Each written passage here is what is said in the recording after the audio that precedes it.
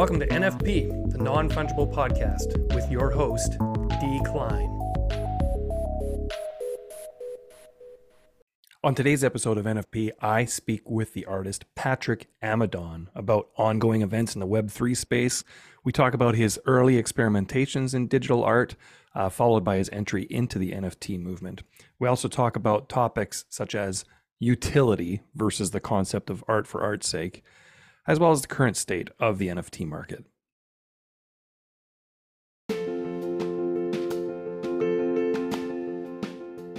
Hey, this is NFP, the non-fungible podcast, with me, D. Klein. Today's episode is brought to you by the Koi Network.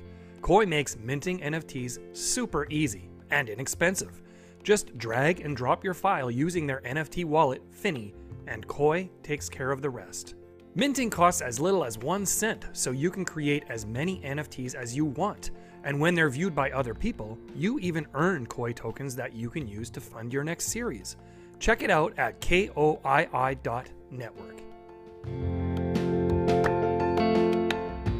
All right, Patrick Amadon on NFP. Thank you for joining me. No, thank you for having me, Darren. It's great. It's a pleasure to be here. Absolutely. I think we talked last on a Twitter Spaces, and I think it was Robness who actually was the one who said, yeah, you should talk to Patrick Amadon. And I was like, right on, let's do that. So that was a really good discussion. You know, I've been doing that for a while now, so I appreciate you spending the time joining us in that discussion. When was that, about a month ago? Time flies, right? No, I appreciate that. It's cool of Robness to say that too, so appreciate it. Yeah, absolutely. So I was noticing, I was looking at your Twitter feed. There's so much good stuff in there that I was looking at. And one that stood out to me the other day was your little Dungeons and Dragons reference. That you say you're firmly chaotic neutral. And I think I think I'm more chaotic good. So let's hear it. Patrick, tell us about how you fit that alignment. I'm curious to hear this. Yeah, no, I appreciate it. Thank you for bringing that one up. I just always find myself, with art and conceptually and otherwise, I always just kind of seem to fit right in the middle, antagonize a lot of people, kind of inadvertently, but I'm just kind of saying what comes into mind, not necessarily trying to antagonize people, but at the same time, not going out of my way to kind of wag me GM everybody either, which is fine too, but not really kind of my vibe. So I just end up kind of like being centrist about a bunch of different things, a bunch of different subjects, politically, art-wise, otherwise. I just kind of consistently find myself kind of in the middle, and a firm believer in kind of doing my own thing. And I think historically, a lot of the rules around art, a lot of the rules around Twitter and so forth, just kind of found a lot of benefit to kind of ignoring and just kind of doing what I think makes the most sense. So I try to go for the chaotic part here. Try to be as unconstrained as possible by a lot of the ideas, perceptions, and paths that people should be taking. Mm-hmm. Now, is that what kind of drew you into the crypto art scene in the first place? Because that really seems to align well with that way of thinking, at least as it emerged in the earlier days. No, had I found it earlier, I think it would have been as good a fit then as it is now. Because I love that about the space. I love having found so many like-minded people in the space. I've made more good long-term friends since being in the space than I've made in my entire life. It was kind of like all the people I would like were all kind of scattered, but this seemed to bring a lot of them together. So that's been really good. Now, what brought me into the space was Beeple. I've been making digital art for 10 years. And then I saw Beeple sell his piece, which the fact that he sold it for so much wasn't the thing. It was the fact that he actually just sold digital art. It was like, wait a minute, you can sell digital art now? Sell it? I just been making it because I like doing it for a long time. There wasn't really any avenue. So there was no commercial element to it prior to that? Surely Zero. You had to. Wow, really? Yeah, Okay. no, nothing, Interesting. zero. I made traditional art, so I do physical work.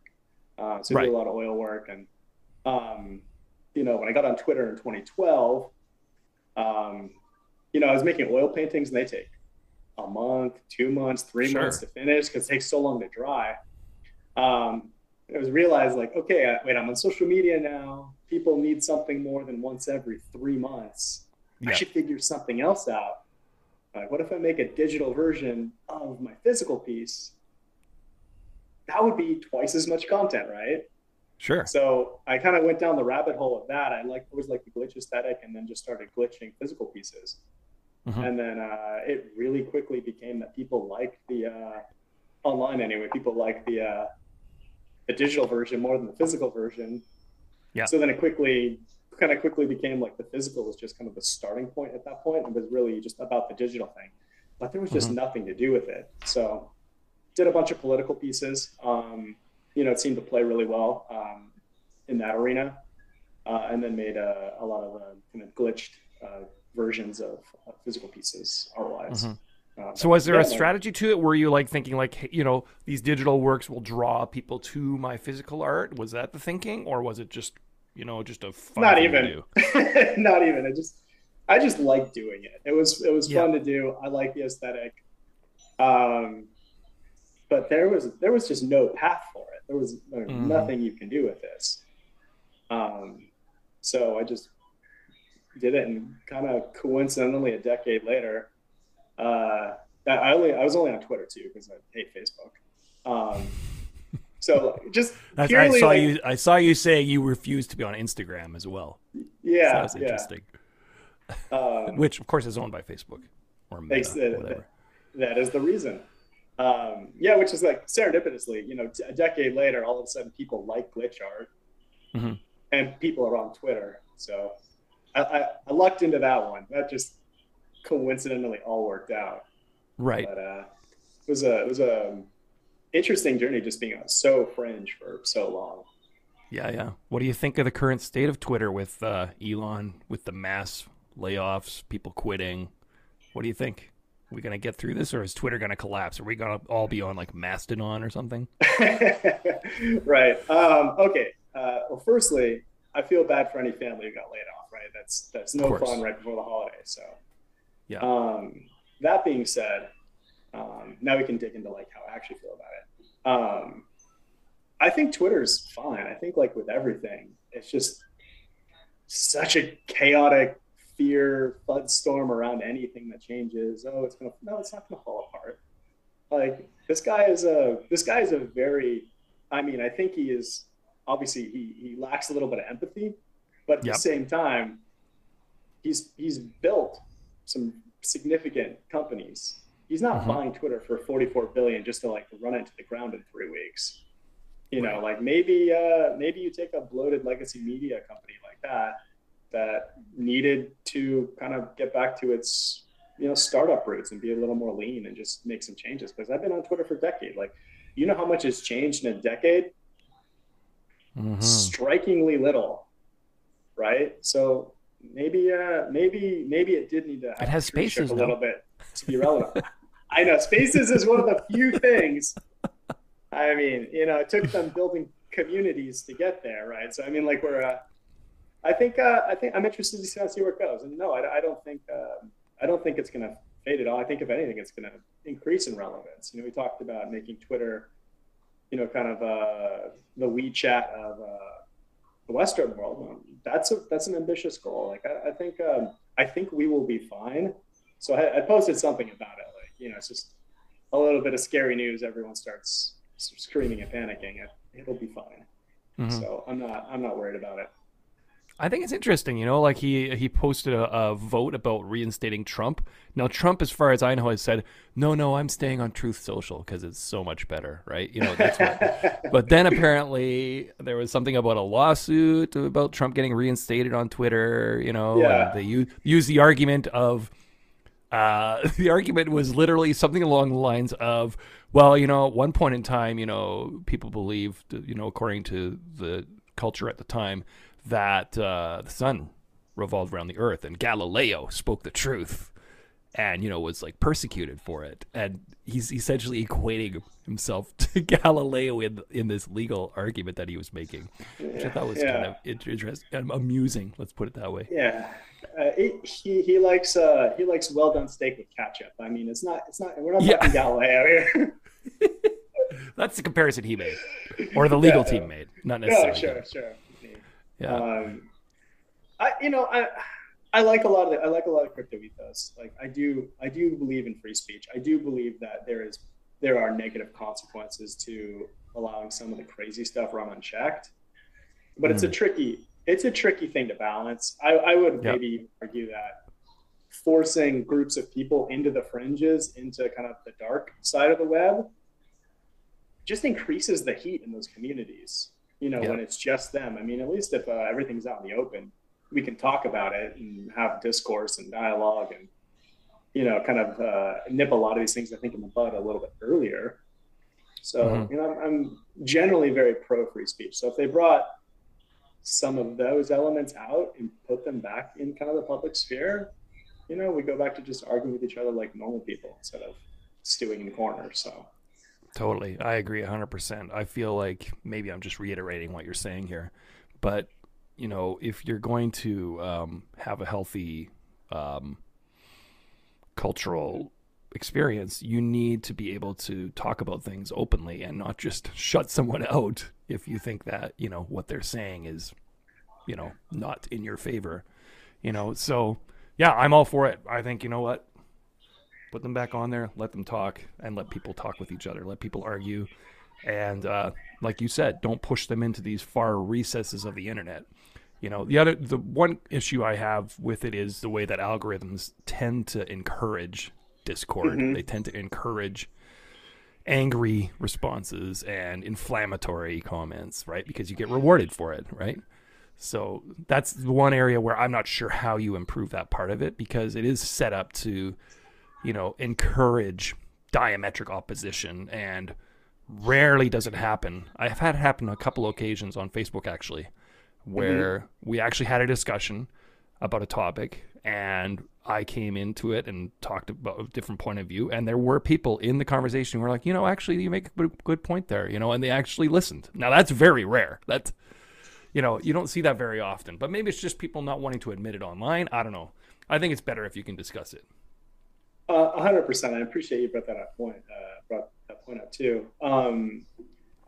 So I think that's a big part of it. I will occasionally stumble into some inflammatory things online. The other week I posted that PFPs are not art, which I stand behind, and it definitely caused some chaos. What if people use art as a PFP? I love it. PFPs, the 10K projects. I know what you're talking about. Yes, they're consumer products. But the point is I try to respond to everybody who responds to me, regardless of whether or not they're disagreeing, like mildly or violently. If they're so, I try to respond to them no matter what. And I think that's a huge part of the dialogue. So a lot of the people that were ardently against it or upset that I said it, we talked, and we don't necessarily have to agree, but I think just the fact that we continued to dialogue after they disagreed, a couple of them we've stayed in touch, and now we, engage each other and talk. And that's the thing. It's fine to disagree about things. Sure. You just can't shut people out if they disagree with you or block them out. I think that just makes it a lot worse. So I think just open dialogue, open discussion, to me, it's a foundation of a free society. Sorry for interrupting, but it's foundational. 100%. Yeah. So, well, I'm glad we agree, because that makes it easier, But anyway. But if we disagree, it would be cool. Though, talking about moving from the traditional art into the digital art into NFTs, you surely must have got some flack from some sectors of the internet when you entered that space, when you entered the NFT space. The people who to this day are like, what? That's the stupidest idea ever, selling a JPEG or whatever. Like, did you face a lot of resistance over that, or? Oh yeah. What was your experience? I talked to probably 10 close artist friends about what I was doing in April of last year.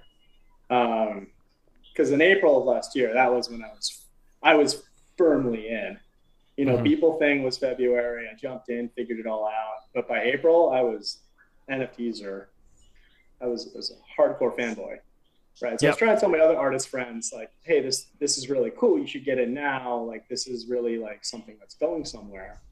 And I tell them why and everything else. But no one jumped in. Everyone else kind of, you know, from like I'm gonna wait and see how this goes to it's a scam to the environmental issues. I mean, it's always something. And I think, yeah, so I got a lot of flack from that. A couple galleries did not like it at all.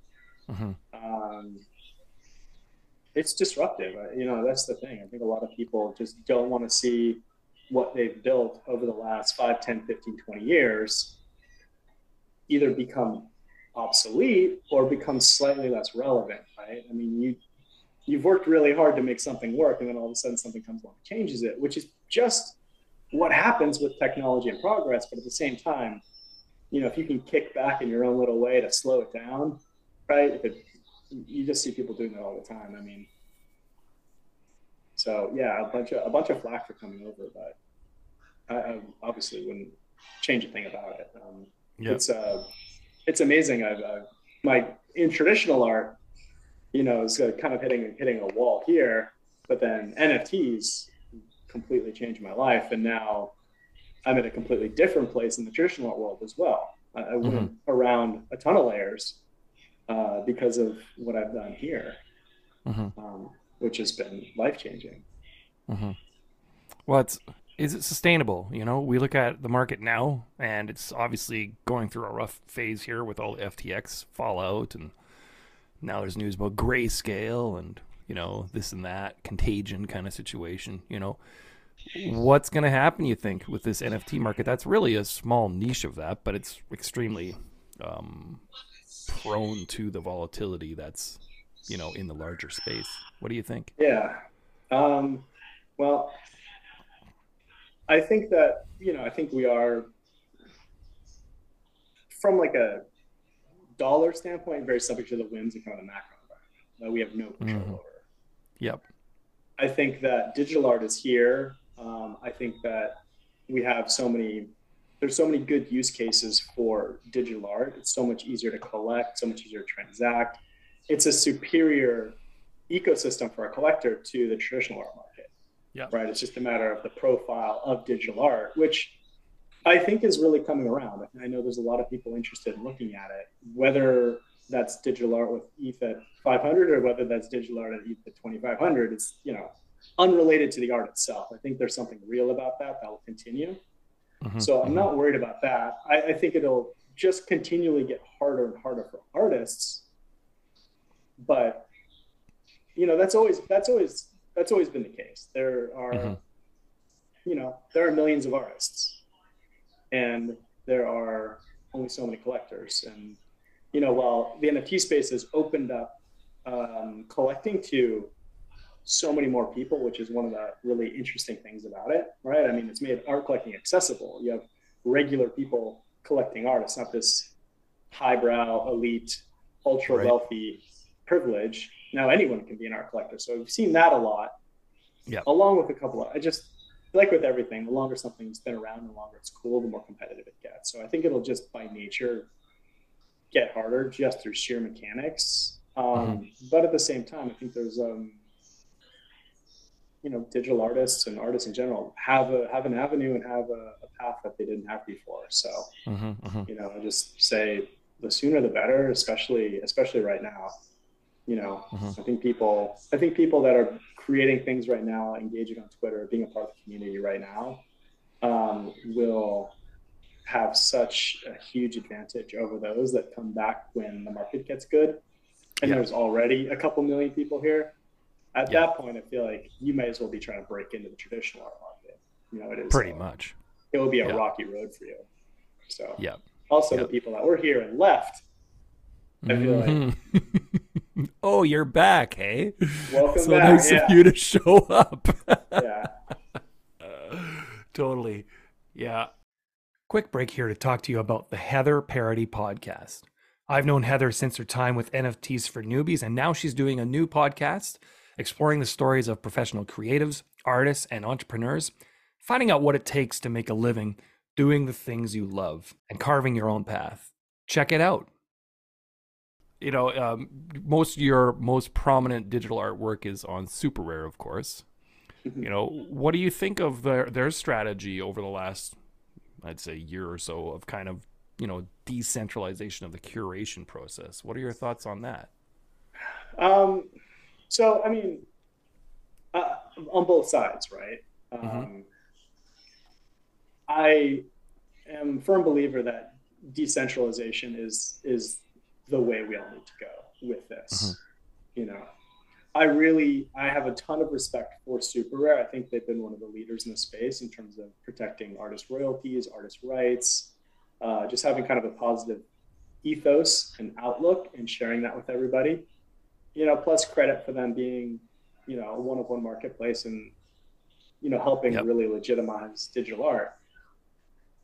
That being said, I don't know if they're under pressure by their VC backers or what. I do feel like they're pursuing scale with a little bit more abandon than they probably should be. You know, the whole point is that we have an elite platform, so collectors know, hey, you're on Super Rare. This is the most tightly curated of all the different spaces.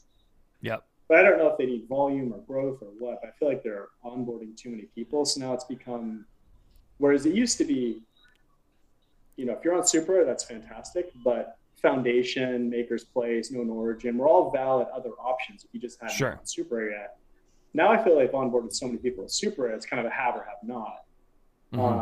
You know, like if you're not on Super Rare, why aren't you on Super Rare? They have so many now, which I feel like is maybe, you know, life is like that, right? You do something good, there's something bad coincidentally comes out of it. So now I feel like they've created kind of have not with who's on Super Rare, who's not. So I feel like if you're not, you're really hurt by their onboarding process now. And if you are, you're kind of washed, you know, it's a little bit washed, watered down in a sense. 100%. Yeah. So I'd like to see, I get it. Like everyone's trying to pursue scale and volume because, you know, their companies, they need to grow. The perils of taking VC money, right? They want to see a return. They want to see growth. But, you know, I'd ultimately like to just see more of a gallery model in our space where you just have lots of independent platforms with tight curation niches, whether that's, you know, whether you're doing glitch, whether you're doing like, you know, neo-precisionism, whether you're doing abstract work, just, you know, smaller groups that are known for specific things, but are able to attract some of the better artists to go over there and mint and just spread it out a little bit, because I just don't think the path to clarity is through scale. And I think Spaces was a good idea. I like the Super Spaces a lot, but I think it got really muddied because they didn't separate the spaces from Super Rare, right? It's everyone is now on Super Rare, but it's like, are you in Super Rare or are you in space? Or in the main contract, you're in space. There's no like, wait, you're the monogramma space. Wait, you're the mocha space. Wait, like, I think they should. I mean, I guess it is a way for the collector to still see the curation path, right? Like they can see, like for myself, for example, I am on Super Rare via mocha. So if a person were to look at my work on Super Rare, they could see, oh, mocha curated this person onto the platform, right? So there is that part of it. Which is, I think it's muddied the waters a lot. That's the thing. Now there's just so many people and nobody knows. Are you a Spaces artist? Are you a main contract artist? Where you like? Right. So, I mean, there's probably 10, 20 times the artist. So I wish they went by like a powered by Super. So mocha was just mocha and their space was just, you know, powered by the contract, you know, as opposed to. I see what you're saying. But let them carve out their own niche. Let them carve out their own brand identity, you know, as a gallery or as a platform, you know, just Super just supports them on the back end as a marketplace with, you know, technical expertise. Right. So, I don't know. I'm just hypothesizing here, but I'm looking at some of these larger NFT platforms and the volumes they're experiencing in recent months. It's not sustainable, honestly. No. well, it's like we're rare pass, right? I mean, that's the thing. Yes. No, Educate me on that. I don't know a lot about it. I saw you talking about it a little bit. Yeah. So basically Super Rare had a thing. We're going to have 12 artists, kind of one piece a month. It sounds like they're going to do an edition of 250. Oh, right. Which is unusual for Super Rare. I mean, right. They're a one-on-one platform. It's a one-on-one platform. Yeah. Yeah. So, you get a pass. Okay. This month is Colby. Next month is X Copy. Next month is Sarah. Right. Mm-hmm. Initially they were just going to take the money and, give the artist a pass instead of like anything up front, which, whatever. I just think and there's a gambling element too. You might win a one of one from another pool of artists. So it's kind of a nifty gateway type vibe to it. It kind of an NFT space in general type vibe, right? It was kind of like, okay, let's throw some gambling in there. Let's gamify throw some additions, gamify it exactly. Like it didn't feel very. It felt very short term. It didn't feel like a long term where a one-of-one platform. Let's lean into this. I know like Christie Sotheby's took a couple hundred years to build out their prestige and infrastructure. So I know they're just trying to like do this quickly, but that's what it feels like. It feels like they're just trying to like push things too fast right now. And sometimes these things just take a little bit to consolidate. I'm worried it's going to hurt a little bit long term, but at the same time, I think they have a very positive overall effect on the space. And so if they need cash and this feels like some form of capital raise, I wish them all the best with it. Right. And I think they did pretty well too. Like, I just want to see them continue to exist. So if they need to do something that's a little bit weird and kind of counter to what they probably should be doing to make some money right now so they can survive, like, see, that's my thinking. I'm thinking like this is a way for them to sustain some kind of level of volume in a space where the volume has diminished like massively. Yeah. So a little bit of a devil's bargain, but I can take it. Like I'm okay with it. Right. So yeah. Because I mean, if you look at say platforms that are a little bit smaller, like say Known Origin or Maker's Place, I haven't checked their volumes lately, but I'm pretty sure it's probably quite low. Yeah, I can't to the point where it's like, can you even staff this? And I'm not saying that about those particular platforms because I haven't looked into the numbers, but you do wonder, like, is there a point where they go, okay, we can't keep this going? I mean, probably. I know in Known Origin's case, I think eBay bought them, so they're going to be okay. Right. Right. But I don't know. I wonder, like, we really haven't seen that kind of fallout yet. We haven't seen, like, we've seen a lot of stuff collapse over the last few months, but we haven't seen one of the more prominent NFT platforms say, okay, that's it, we're shuttering the doors. But I wonder if that's very far off. Yeah. I'd be worried about Maker's Place, I guess. Like you said, like Known Origins, eBay back, I feel like they just want to be able to turn on the faucet quickly when the enthusiasm comes back. I feel like 6 months to 3 years. So yeah, I mean, I see it on, of course I'm on Twitter a lot too, and you see people saying things like, oh, I'm looking to buy NFTs, and it always kind of gives you that feeling of like, oh, are things coming back, or is this just another insincere, how many of these DM for promotion type people are liking your work, or you know what I mean? Like, yeah. It's hard to read the state of the market with those kinds of posts. I find there's more and more of that kind of behavior I'm finding. I don't know what you think of that Twitter behavior, but I've seen a lot more of the DM me for promotion type people on there. They've got 100,000 followers. Yeah. There's some unrelated field they're writing in their Twitter handle, and then it ends with DM for promo. There's a lot of that now. Yeah, we'll see how it all plays out. I think it's all very healthy though for art and for the ecosystem in general though, right? I feel like the cash grab isn't quite as lucrative anymore. Right. So not only I feel like you see a lot less just scammy projects rolling out, I feel like you also see a lot less art as a product. Right. Just a lot of people creating work that they think will then sell.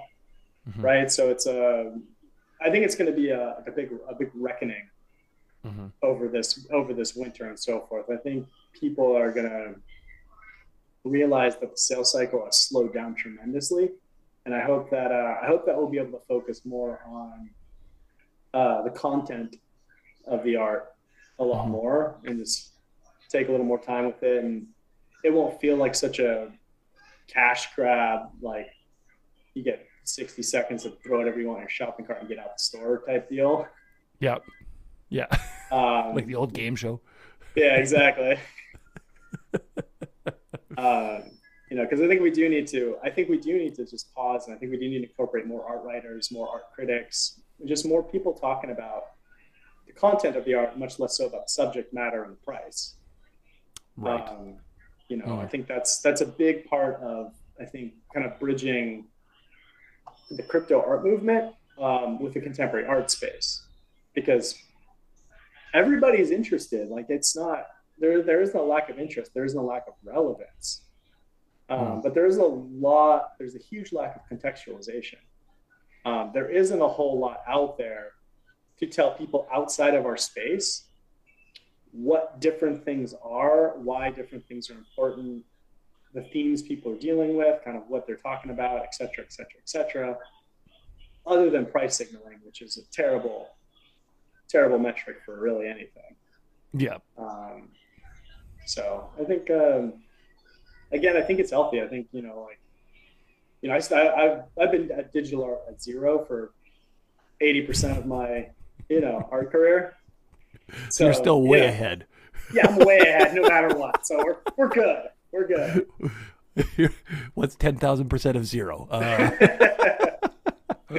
Yeah. Now this next word I'm going to use might trigger you. Okay, I'm just a trigger warning, Patrick. Don't say digital. No. Oh, you were close. You mentioned 10K PFPs before, so the word is utility. Yeah. Share your thoughts. Well, I think that's good. That would be the other triggering word, by the way. So well done. You did your research, sir. You almost got me with fidgetal, though. I think there's so much conflation in the space. Yes, everything is an NFT, but there are so many different types and use cases and iterations of NFTs. Saying NFT is confusing and lumps everything together. Like, I think that there are fantastic use cases for utility. Sure. For certain NFTs, right? And I think that's going to be a huge driver of adoption and so forth. I think that when you look at art and people are trying to add utility to it, you see music and people are trying to add utility to it. I think it always comes across, and I've yet to see an example where that hasn't come across this way. So it always feels like QVC, where it's like, here's my art piece, but if you buy it right now, I'm going to throw in a second one for the same price. Like, only $19.99. Yeah, so it always feels like it. It always just feels like this tacked on, cheesy edition that has no real relevance. But wait, if you buy it now, 100%. Yeah. It's just and it's like, and that's the thing, right? It's because we're all talking about subject matter. We're not talking about content. You show me utility that actually supports the content, the theme, the reason, the purpose of actually creating this. Yep.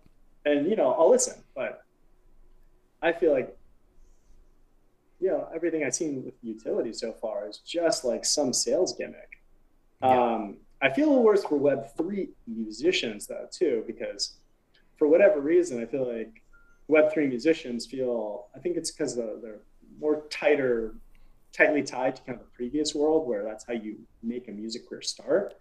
Sure. I just feel bad every time it's like, okay, buy my music and then you get early access to the following drops and then you get tickets to come see me live and then I'll give you a blah, blah. It's just always like you're right though. It does make sense in the music context. It does make sense in the music context. Sorry for talking over you there. Yeah. I just want to see people focus on art as art, whether it's music, whether it's art. Like, here's the art.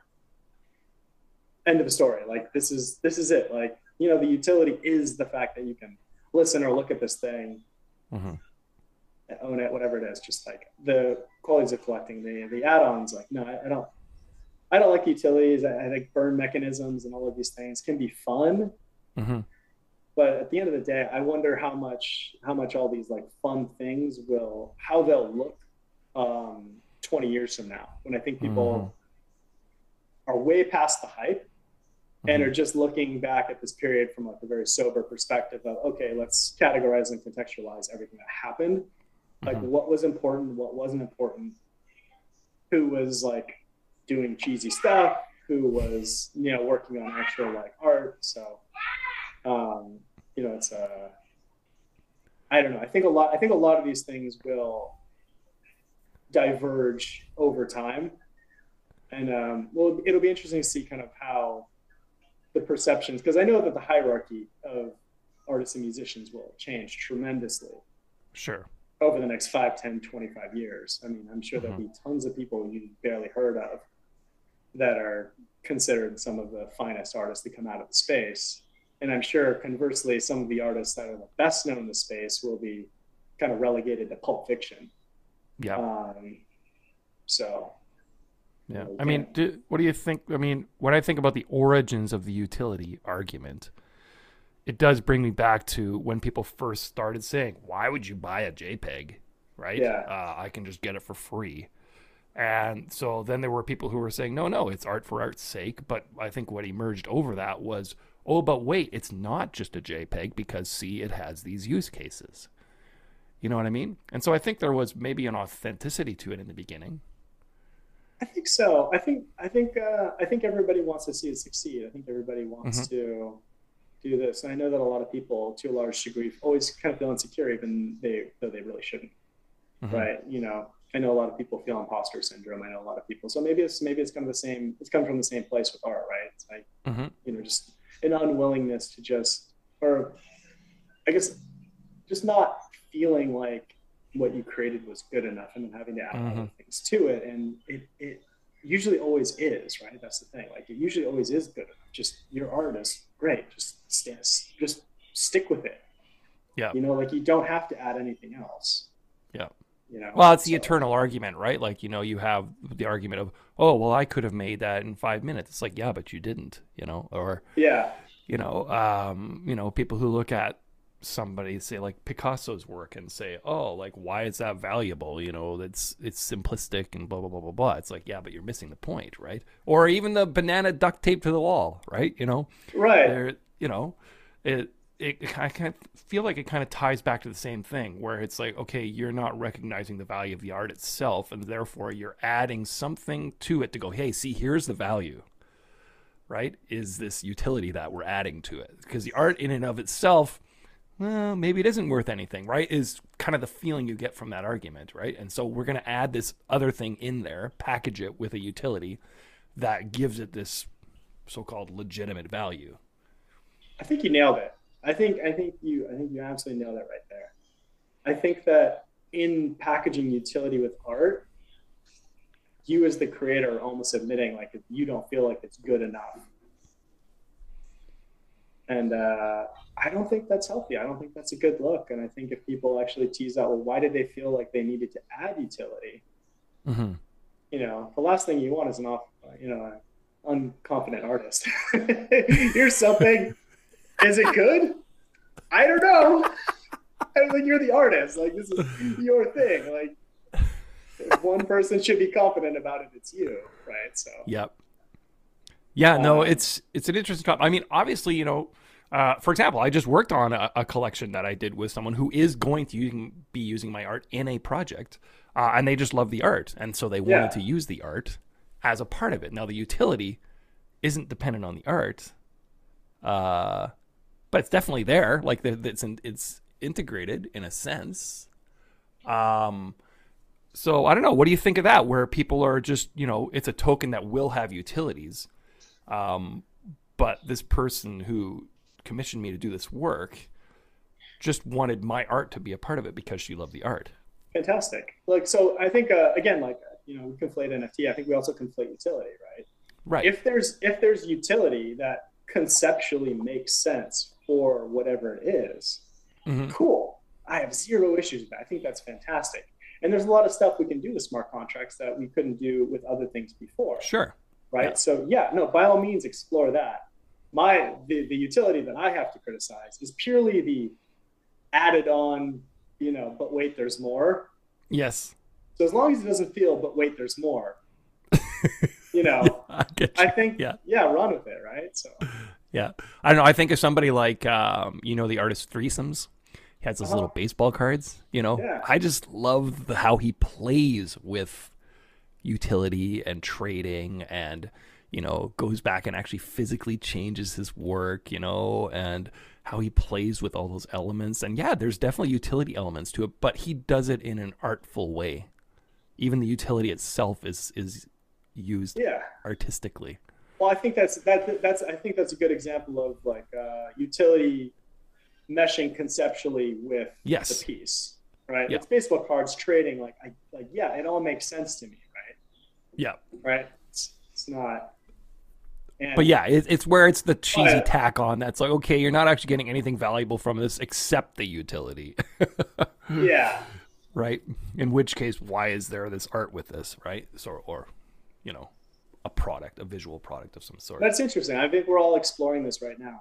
Yes. It is new. It's different. So, it's interesting to see everyone exploring all of our options now and kind of building on what other people have built before.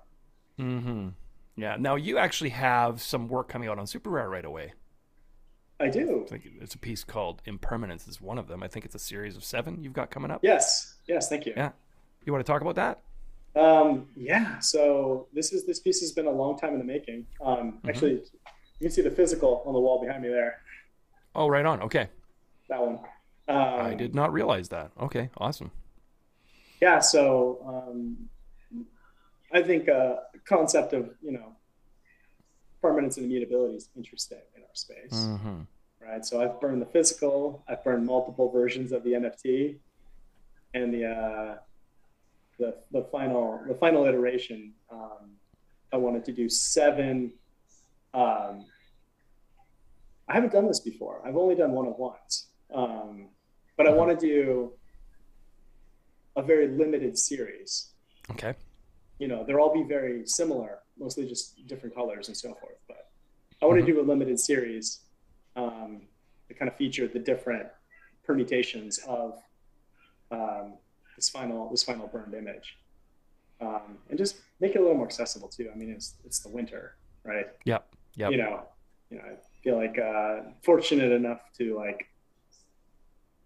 have a decent price on my one-of-ones, but I also don't like that most people can't collect it, because there's been some really supportive people in the space that, I know would like to, but just haven't been able to because of where it's at. And I get stuck there. So it's a tricky spot to be an artist.